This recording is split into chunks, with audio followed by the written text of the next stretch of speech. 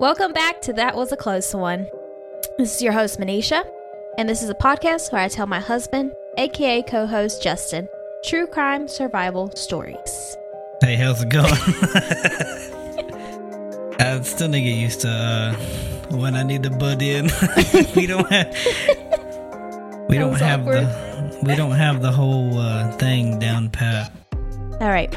Thank you guys for listening to our very first episode, and I hope you guys enjoyed it. Today's story is going to be a little bit longer than last week. Make sure to tune in every Tuesday. That's when we're going to upload a new episode. Yeah. And I would also like to give out our Instagram follower shout outs. So we got Emily, Michael, Marlet, Ashley, Cindy, Molly, and Laura. Thank you guys for following, and I hope you enjoy it. All right, let's get into the story of Teri Nicolai. So, Teri Jadusa Nicolai. Teri was from Wisconsin. Her first husband was David Larson, and they married in April of 1996. And on their honeymoon, David and Teri were arguing about what she was going to wear for dinner that night. And that's when David hit her. So he hit her because they were arguing about what she was going to wear? Yes, because he was very controlling over her. Oh, okay. That makes sense. Yes. Teri knew that David had a bad temperament, but this was the first time she saw a controlling side of him. She wanted to divorce him, but they just got married, and she didn't want to feel ashamed or people to judge her or anything like that. Throughout their marriage, he would constantly get mad at her for the smallest inconveniences and was controlling.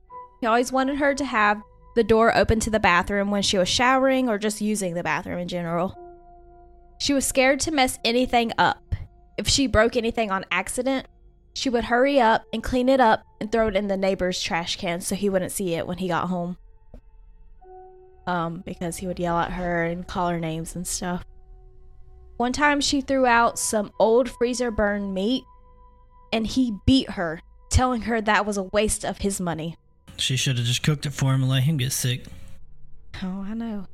She decided to leave him because their 2-year-old was crying and she wouldn't stop crying. So he went over to her and yelled at her, like, calling her stuff and told her shut up and stuff. And she saw that and she was like, that's enough.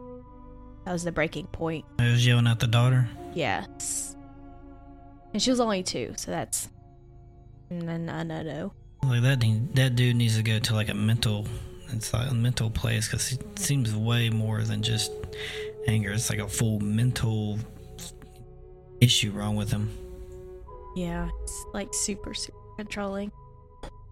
The day of the divorce, David told her that she's gonna regret this marriage ending.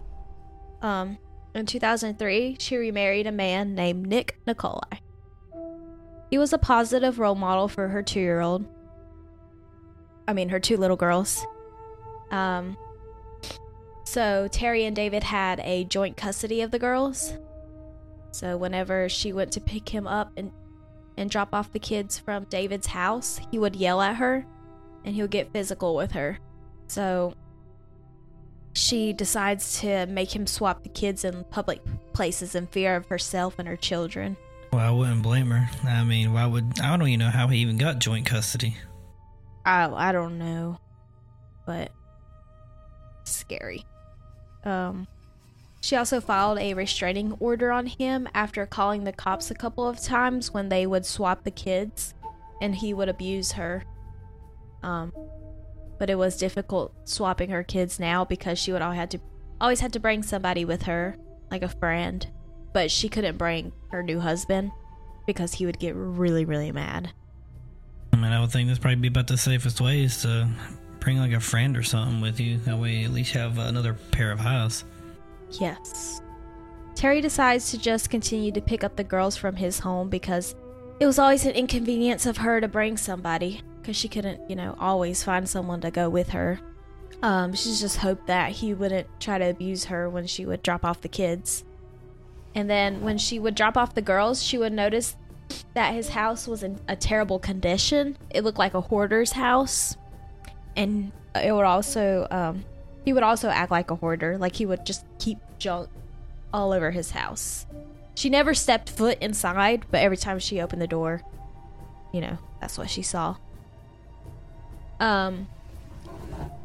She said that he made their kids watch their old wedding video and tell them, look, your mommy doesn't keep promises. She's a bad person. Just because, you know, they divorced. And then on January 30th, 2004, Teri and Nick find out that they are pregnant. And the next day, January 31st, was the 4-year anniversary of Teri and David's divorce. So she called David so she could go ahead and go pick up the girls from his house. She wanted them to be ready because they had somewhere else to go that day, and she just wanted them, you know, come out so she don't have to step out of her car. Nick wanted to go with her, but David would get really mad, you know, scream at them. So she went alone. David yells at Teri and tells her that the girls are not ready, which that made her upset because she's like, you know, I told you to have the girls ready so we could just leave. He had one job. Right. So since, you know, she's scared to be in that area, she goes back to her car and waits for them a little bit longer. While she was waiting, she noticed that it was taking longer than usual for them to get ready. So she goes up to the door, she knocks on it again, and David tells her, oh, the girls are hiding. They want to play hide and seek. They want you to find them. Oh yeah, they're definitely hiding, aren't they? This was the first time that David has ever let her back in the home since the day she left. This made her feel like something was up in her gut. But she starts looking for the girls, and that's when he hit her in the head with a baseball bat in the back of her head. Yeah, if that's the first time that he ever let her back in his home ever since they got divorced, and he's like, oh, come look for him, come find him. That's a red flag right there. She should have just went back to her car and called the police or something. Yeah, I know. But I guess maybe she, like, feared that something happened to her kids. Because, you know, they didn't come out. That's what I would think. Well, yeah, I mean, if he's not going to bring him out, and then all of a sudden it's like, oh, they're playing hide and go seek. And it's like, no, they're not. You're just trying to get me in here. So then he begins to beat her to death with the baseball bat. He puts a towel over her head and ties her hands and her legs together. While in the process of doing this, her pants fall off accidentally. But, you know, he didn't do anything. He didn't sexually assault her or anything. He just beat her and stuff. And then he wrapped duct tape all over her from her head all the way down to her feet. Then he takes her body and puts it in a Rubbermaid garbage can. So, like, you know, the big garbage cans? No, like the big plastic ones? Yes. Takes it outside and he begins to fill it with snow. So he's, like, dragging it around with the lid open, getting snow in it while she's inside of it. Then he takes the garbage can and he puts it in the back of his truck. He goes into the home to get the girls and puts them in the back seat. And then he goes to a storage unit. So the girls were hearing all of that, which is really sad. Because they're really young, yes. But he was beating their mom while they were inside the house. I couldn't imagine if you were that young. You didn't know what's going on. You just heard a lot of screaming and banging. And then later on down the road, you figure out all that noise you heard when you were that young was your dad beating your mom to death. And phew. I know. 3 hours pass by, and Nick starts to get worried. He decides to call the police. Because he knows if he goes over there, if, you know, David did anything, he's going to do something to Nick. So he calls the police. And when they call the police, hold on. And when the police get to David's house, they saw a blood stain and her black pants with duct tape on it. So they place a Amber Alert for her and her girls. So now back to David. David drags the garbage can into the storage unit and duct tapes the lid of the can and puts boxes all on top of it. So he's got it all wrapped up in tape, covered with boxes, and he leaves with the girls. Later on, the police find his truck at work and they detain him. So he just went back to work after this. People, I don't understand how they have the mental conscience to be able to do something like that and just go on and living like their daily life like they didn't even do anything. I know, like, he just committed a murder and then he goes back to work like nothing ever happened. He tells the cops that Teri never showed up to his house to pick up the girls, but the cops know he is lying because they already went to his house and they saw the evidence. And when they were interrogating him, he had blood on his pants. He didn't even go change. He literally wore the same thing he wore when he murdered her. So this is when he came up with a story saying that Teri walked into the house with a hammer over her head and that her pants were down to her ankles and she was so scared. So he hit her with a baseball bat and he doesn't remember what happened after that. Like, what kind of story is that? Who's gonna come in your house with a hammer over the head with their pants down? Like, I couldn't even imagine just seeing someone coming in there with a hammer over their head, their pants down. Like, how are you supposed to take that even seriously? Like, are you supposed to threaten or just be like, what are you doing? I know. But he wanted to make sure that they knew that her pants was down because, like, he didn't want them to think that he, like, raped her. But, like, that's what he doesn't, not because he murdered. He just doesn't want them to think that he raped her. Like, what the heck? Like, her pants being below her waist or even off is the least of his worries right now. I know. The cops tell him that at 11 a.m., Teri called 911 telling them that her ex-husband was trying to kill her. And she was inside a garbage can in the back of his truck. So she survived. She called 911 while she was in the back of his truck in that garbage can filled with snow.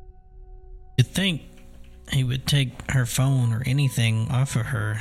But Hank, if her pants came off, how'd she have her phone? She's a woman. You can put your phone in your bra. My mom's the only one that's I've But known this was that's in had the it in there. 2000s, so the phones weren't that big. Well, either way, my mom's the only one that I've known that ever put a phone in her bra. Any other girls, either in their back pocket or their purse. True. So, we're going to tell the story how Teri survived this, alright? So, while David was beating her, Teri decided to play dead. And he didn't notice, he thought she was really dead. Oh, dude, that's already smart on her part. Even through all that pain, just getting hit with the freaking baseball bat, being able just to play limp and not even make a sound or whatever, just sucking it up and being like, you know what, my best choice, just lay dead, play possum. Yes. And when he went inside to get the girls, she grabbed her phone, and that's when she fails to call 911. She tried, but she couldn't. She couldn't see anything. All she could feel was the numbers. And then finally, she got a hold of the 911 operators. She tried to speak, but her mouth was wrapped in duct tape. When David started to drive, she heard the police in the background. But they went to the house because that was what she was telling them to go. So, like, when she was in the back of the truck, she was, like, telling them the address over and over and over again. That's the only thing she could say at the moment. She grabs her phone again, and she calls Nick. And she could not talk much because she was so beaten up. And she kept blacking in and out because she's been so beaten up. She probably had a concussion or something like that. Yeah, most likely. So she tells him what's happening the best she can. So he tells her to hurry up and call 911. I don't know why he didn't call 911. And her new husband didn't call 911 when he noticed she wasn't missed or wasn't calling back or something like that?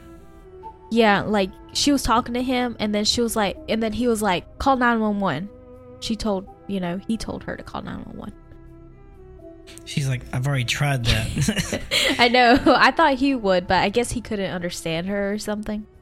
I mean, you would think if you have your wife calling you and barely being able to speak and going in and out, you would think something would be wrong. And then especially if she's going over to someone that he knows would be abusive, 'cause I'm pretty sure she told him, you'd be like, oh, well, something's probably going on, so let me call the police and say, hey, she went over to her ex's house to get her kids, and she tried to call me, and she don't sound like she's good. Yeah. I think he probably told him the first time. I don't know if he did the second time, though. So the dispatcher was not taking her serious because of how she sounded, because she is barely alive, and she keeps blacking out. And the dispatcher was being rude and hung up on her. Yeah, they probably thought she was some cracked out woman being able to barely speak and be like, alright, this is just a prank call.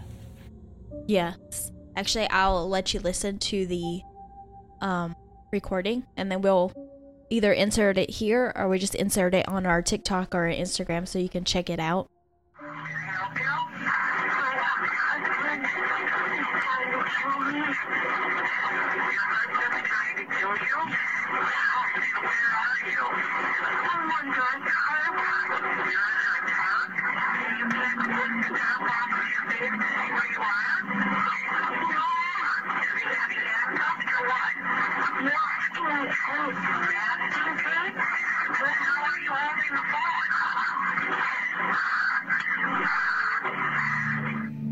The dispatcher at the time thought it was a prank call. Yeah, just about what I thought. Figured they would probably think it was a prank call and just was like, I'm not going to take it seriously. Yeah, I thought it was really rude how she was talking. I'm like, even if it's a prank, you need to take it serious. Like, I thought that's how they did it.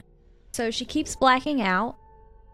So she starts trying to scratch off the duct tape and try to knock the lid off the trash can.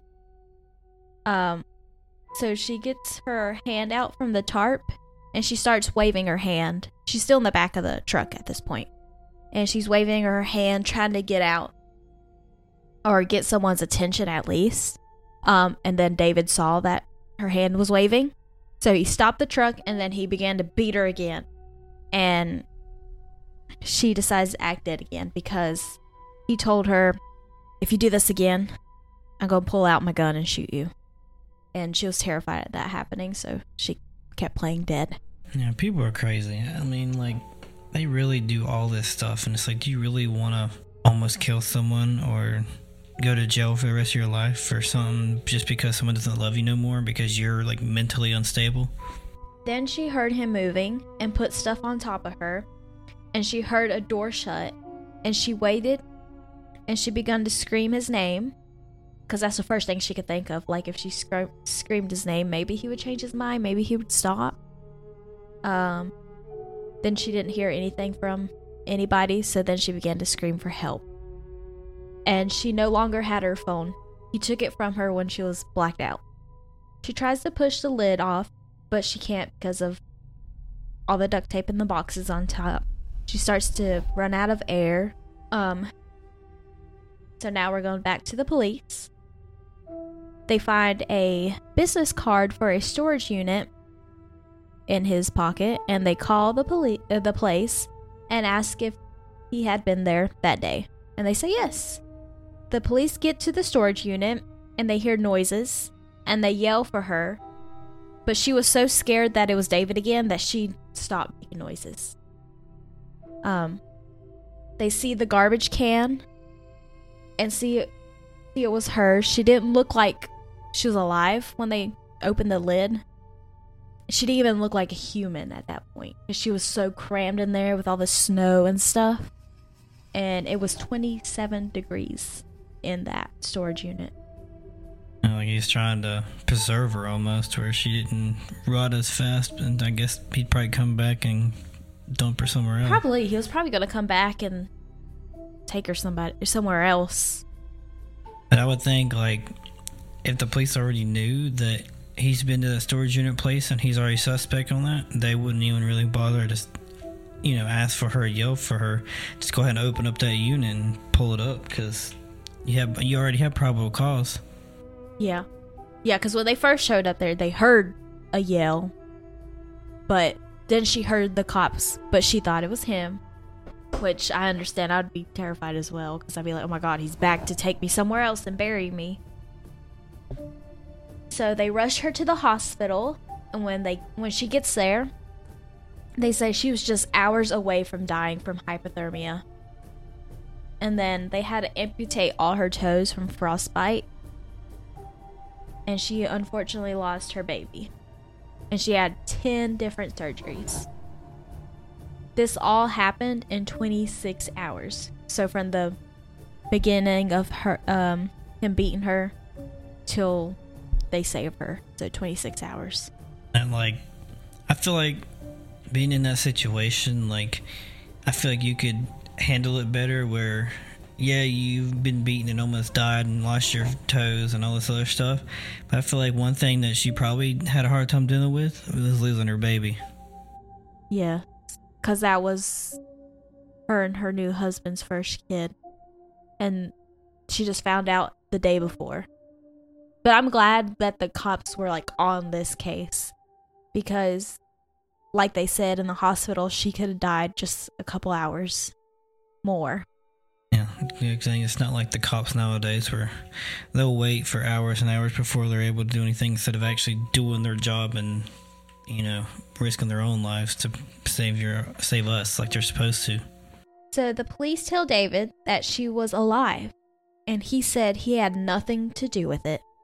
Yeah, okay, whatever. He was sent to prison for 35 years. In those years, he tried to escape by faking a medical emergency. But he was caught, and he was moved to a heavy-duty maximum security. Yeah, that's definitely someone that has a severe mental, disability in them that's just making them go crazy, and they'll do anything to try to get out of the situation. And I guarantee you, if they let him out, he probably would have searched down her and killed her. Mm-hmm. It didn't say anywhere that he got the death penalty. I don't know. Maybe they don't have that there because, some states, they don't have the death penalty. But at least he's in maximum security. I don't think he'll ever get out. I didn't see anywhere that said that he had, like, parole, which I don't think he would. I don't think he should get it. Thing is, depending on when this case was done, then this is the early 2000s. 2004. It said 30 something years. So 30 some years. 2004 was not 30 years ago. No, I'm talking about his sentence. Oh, 35 years. I was like, what? No, I wasn't saying like that many years ago. I'm saying like, what was his sentence? I was like, are we in the future? So that means technically within the next 10 or 10, 15 years or so. Yeah. No, almost about 10 years. Maybe a little over 10 years than he's apparently supposed to get out, but I don't know. I hope not. Yeah, because I feel like, if he gets out and he's still on that revenge raid, he might try to track her down, especially now since the story's out. But then again, if anything happened to her, who's the number one suspect they're going to go with? Yeah. I don't know. Maybe the dude that tried to kill her before is out in the prowl. And, it's like, oh, who did it? Yeah. Oh, I don't know. Maybe the dude that tried to kill her first time. Yeah, but that's the story of Teri Nicolai. My thoughts on this is she's a very strong woman. To go through a whole beating, pretend to be dead, get beat up again, inside squashed in a garbage can filled with snow. But I think she mostly did it for children, in my opinion. I mean, I feel like she would definitely much rather risk her own life and make sure her children are safe. Because, like, something like that, I mean, no one would know what to do unless they're actually put in that situation. Because people can be like, oh, I can kind of see, how they did that. Like, and you can't. There's no way you can know how you're going to act in a flight or die situation unless you're in it. So then when you got her trying her absolute best to call the cops and all this other stuff to be like, hey, this is what's going on, please come help me. You don't know how that is. And then with how strong she was to actually be able to do that, I mean, just imagine getting walloped in the head and all over the body with a baseball bat and still having the strength to call the police. And even without the modern technology today where you can just hold your power button and automatically call, she had to find the numbers herself in a pitch dark thing and then call and use all her strength to try to even describe what's going on. Yeah, because she couldn't see, she couldn't talk. Good thing the phones back then had a little bubble number so you could feel like the little tactile stuff. And on top of that, this is a good thing that the police was actually on top of it. Yes. And they actually responded in the right amount of time, because like they said, if they didn't show up 2 hours later, you know, she would have been dead. Yeah, because I've read some cases where they give it days and then they're like, okay, we'll start looking for them, because usually, like, if an adult goes missing, they won't take it seriously and they will be like, maybe they just ran away. But I think they might have been more serious just because of all the stuff that she had to go to the police for about him, all the abusing, and then she also had the, what was it again?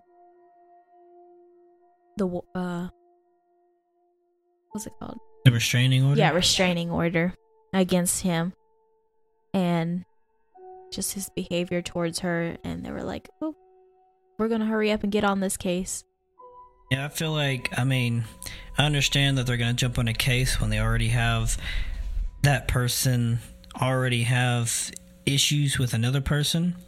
But at the same time, there's plenty of other cases where someone's missing, they wait this couple days, and even if they waited 1 day, then started 1 day sooner than what they originally did, they could have saved her.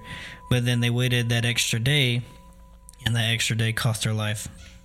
Or anything like that. Like, I feel like if you have a person missing thing, you should at least do something to try to, you know, go to last known location, ask people that she's been, you know, around more so than none.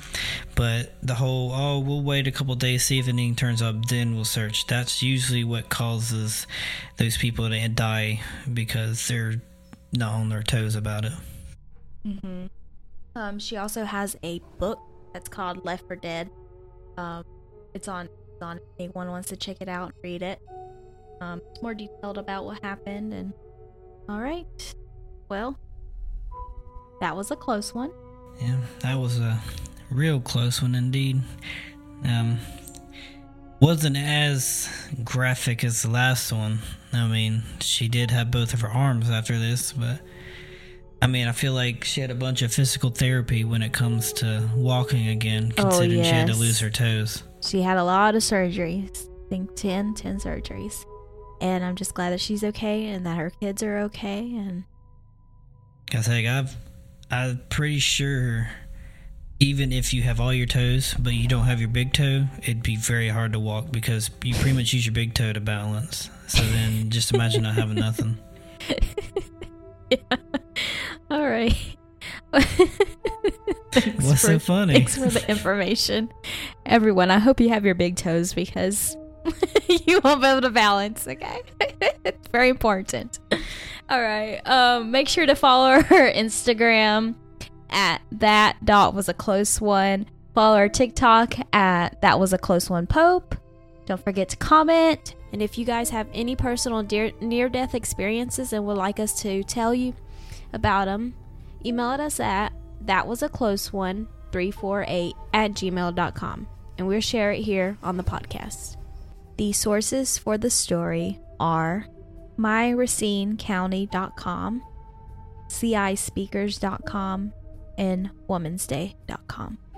For the intro and outro songs, it is Stream Beats by Harris Heller, and the background music is from Ghost Stories Incorporated, both of which can be found on Spotify. All right. Also, we are on Spotify, so don't forget to follow and rate us there as well. Goodbye.